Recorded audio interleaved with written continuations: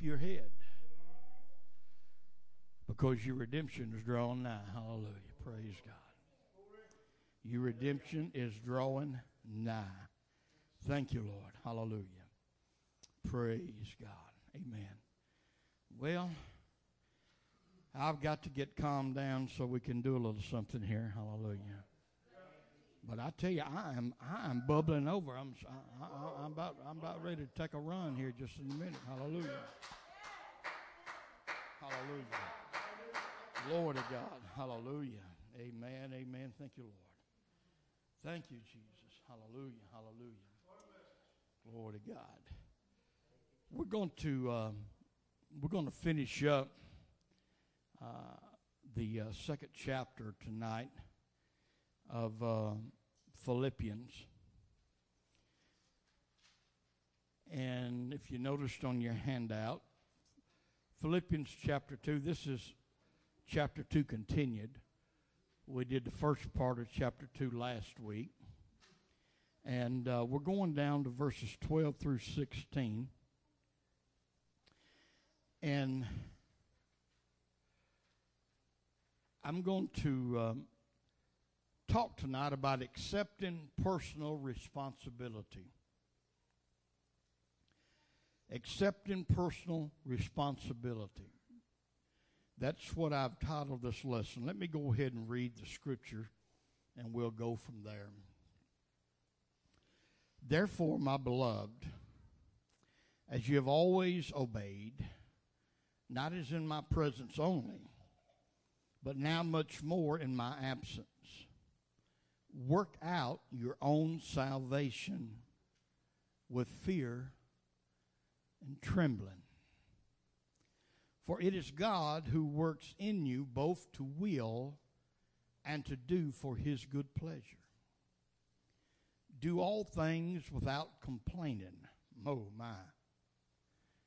and disputing, that you may become blameless and harmless, children of God without fault in the midst of a crooked and perverse generation, among whom you shine as lights in the world, holding fast the word of life, so that I may rejoice in the day of Christ, that I have not run in vain or labored in vain. Man, that's some powerful stuff right there. That's some powerful stuff. Hallelujah. He's actually, I don't know what Paul was talking about. Ain't no way people can live holy and live right and live above sin. So he, I don't know. He must have been smoking something when he talked about. He says, I want you to live without fault. Surely he must have been smoking something. By the way, we think about it today.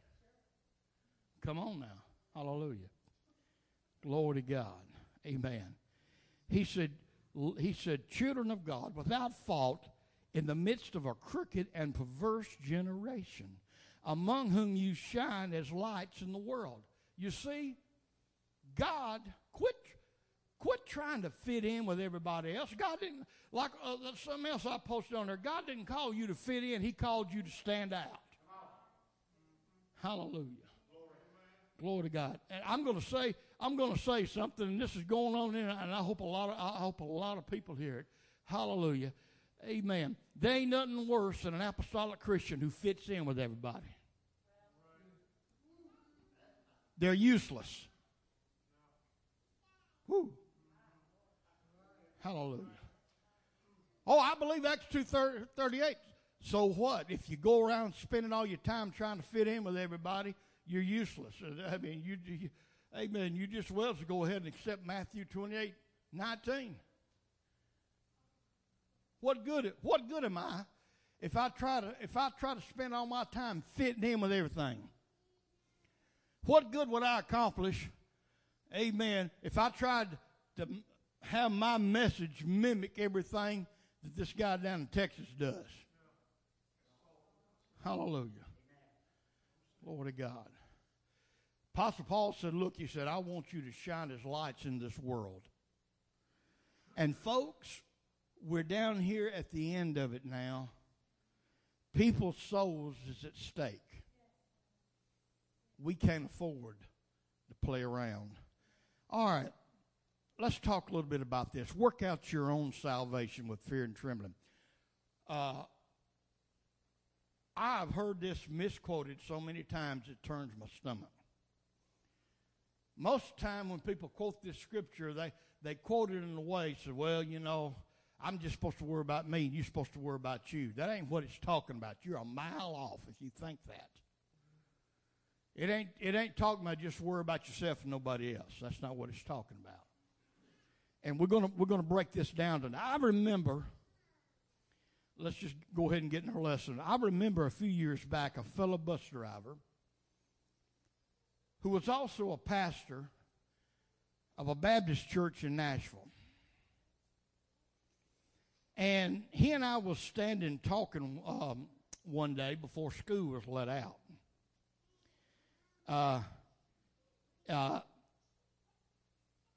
don't remember what the topic was that we were talking about. I don't know what brought it about. But there's one thing he said that I will never forget. I can still see him. He's retired now. He went ahead and he's still pastoring. That's all he does. The church he pastored voted to pay his salary full time, and what he believes, I thought, my. If they're going to pay this guy full time, whatever it was he was talking about, this is what I remember about the conversation. He said, I'm Baptist because I can get by with more stuff than you can. He said, that's why I'm Baptist. He said, I can get by with more stuff than you can. He said, you will get in trouble. And what he told me, he said, with the way you believe, he said, you can get in trouble with your God. He says, but I won't get in trouble because I'm Baptist.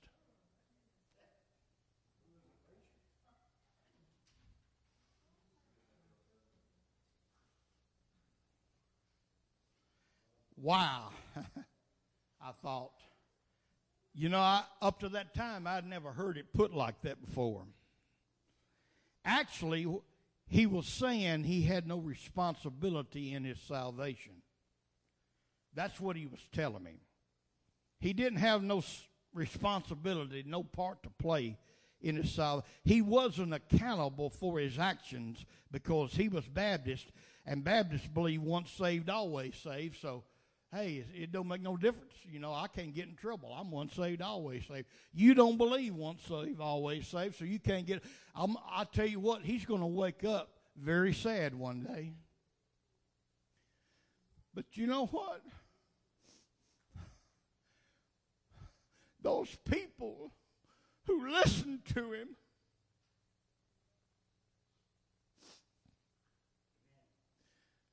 it's going to be the saddest of all. They think enough about him and say, we ain't going to have our preacher having driving no school bus. We're going to make him full time so he can retire from that and just talk to us. What is he telling them? You don't have to worry about nothing. You know, you got saved way back yonder. You believed on Jesus Christ. You believed on Jesus, and it don't make no difference what you do no more. You don't have no personal responsibility in your salvation. How many souls are going to be lost because of that stuff? I'm going to tell you, folks, don't let nobody fool you when they tell you it don't matter what church you go to. It does matter. It ain't the name that matters. That don't mean nothing. But what is being taught behind that pulpit does matter.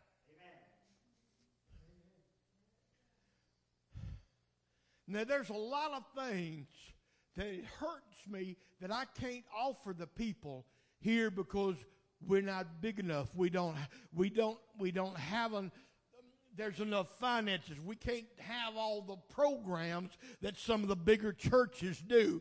But I'm going to tell you something. The people who come through the door is going to hear the truth.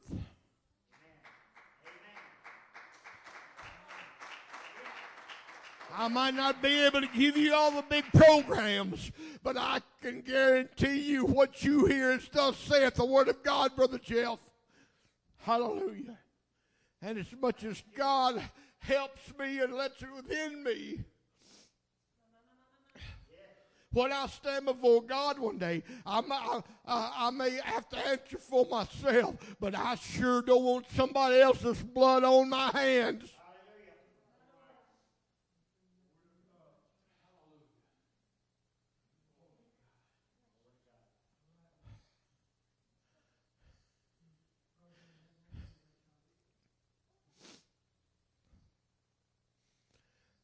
This whole heart has been broken a lot down through the years because I decided to take the path of truth. I lived for a long time feeling kind of lonely because my whole family turned against me because I went the way of Jesus' name.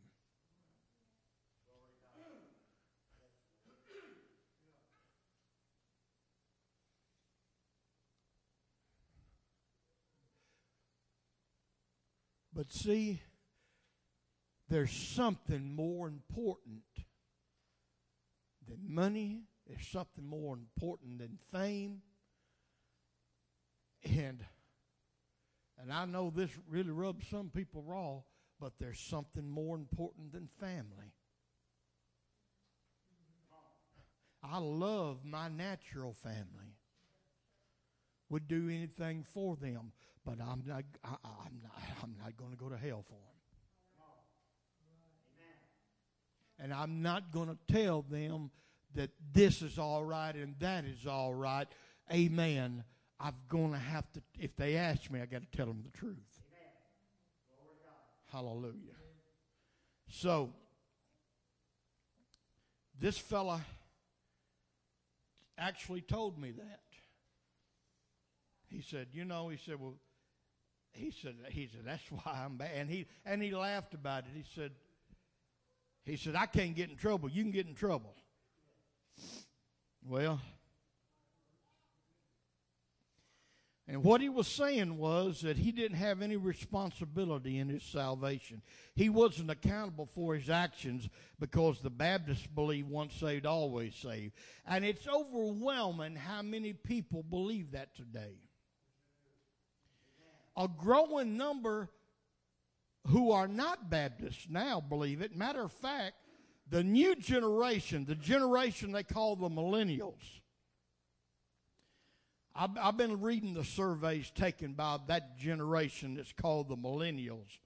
And by and large, just about all of them believe something similar to that.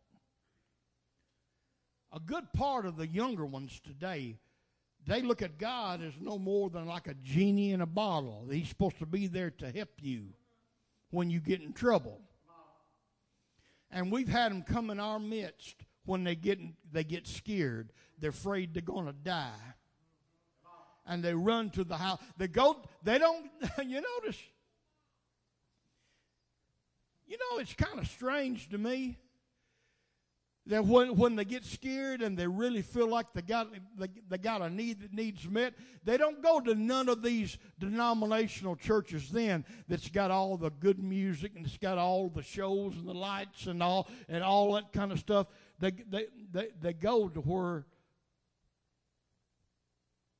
they know they get the truth. And if God works a miracle in their life, they're back out. And then when they get in trouble again, they run back to God.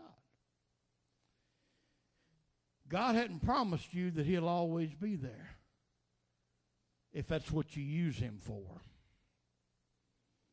Amen. Hallelujah. But you're going to hear the truth tonight because we are investigating what the Scripture has to say about personal responsibility in regard to your salvation. Just because Jesus paid, listen to this close. Might do us good to underline that. Just because Jesus paid your debt of sin doesn't opt anyone out of accepting some personal responsibility for their salvation. Hallelujah. Paul said, work out your own salvation with fear and trembling. Don't just say, oh, well, I just got to worry about me and you got to worry about you. That ain't what he's talking about. Let's see what it is. And I've got to hurry through this because of our time. Has anybody ever heard of the Amplified version of the Scripture? There's different translations, I copied here the Amplified version. And I want to read this Scripture again in the Amplified version. Work out. And then it gives examples. It says cultivate, carry out to the goal, and fully complete your own salvation with reverence and awe and trembling, self-distrust with serious caution, tenderness of conscience, watchfulness against temptation, timidly shrinking from whatever might offend God and discredit the name of Christ. That's the same Scripture in the Amplified version. I like that word cultivate. I like that word cultivate.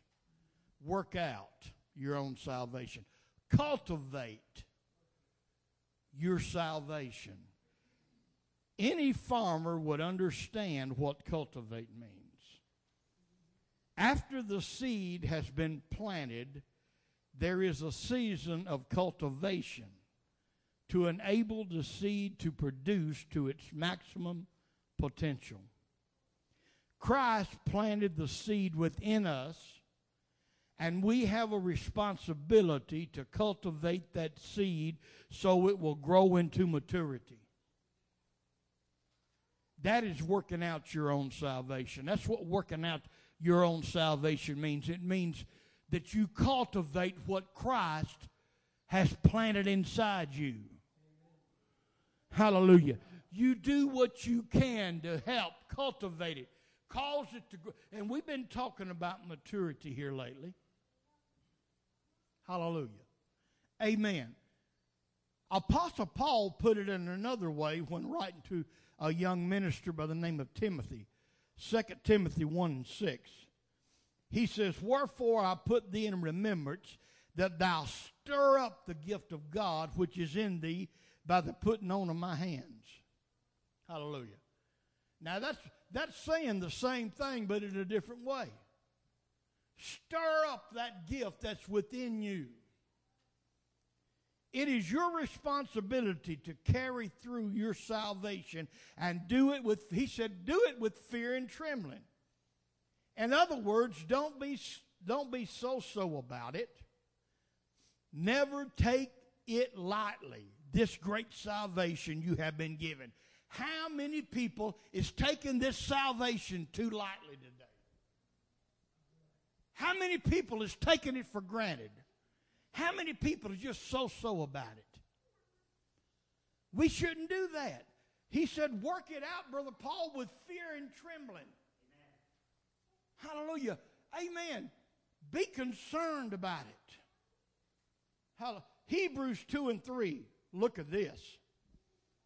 How shall we escape if we neglect so great salvation, which at the first began to be spoken by the Lord and was confirmed unto us by them that heard him? So, cultivate that which has been placed in you, that good Holy Ghost. Don't take it for granted. Don't take the power of the Holy Ghost for granted. Don't think that if you take it lightly, don't think that if you put it up on a shelf and use it when you want to use it, don't take for granted that it will always be there if you misuse it. We got to cultivate it. And don't be haphazard about it. Don't be so about it. Don't take it for granted. Do it with fear and trembling. Because if you neglect it, how shall we escape? Hallelujah. I'm afraid that bus driver friend of mine might wake up too late one day. Hallelujah. Amen. We've got to be more concerned about this beautiful thing God has given us and never take it for granted. Never take it for granted. Anybody got any comments or anything, questions, anything about this working out our salvation? About taking personal responsibility? Yes, Brother Kenneth.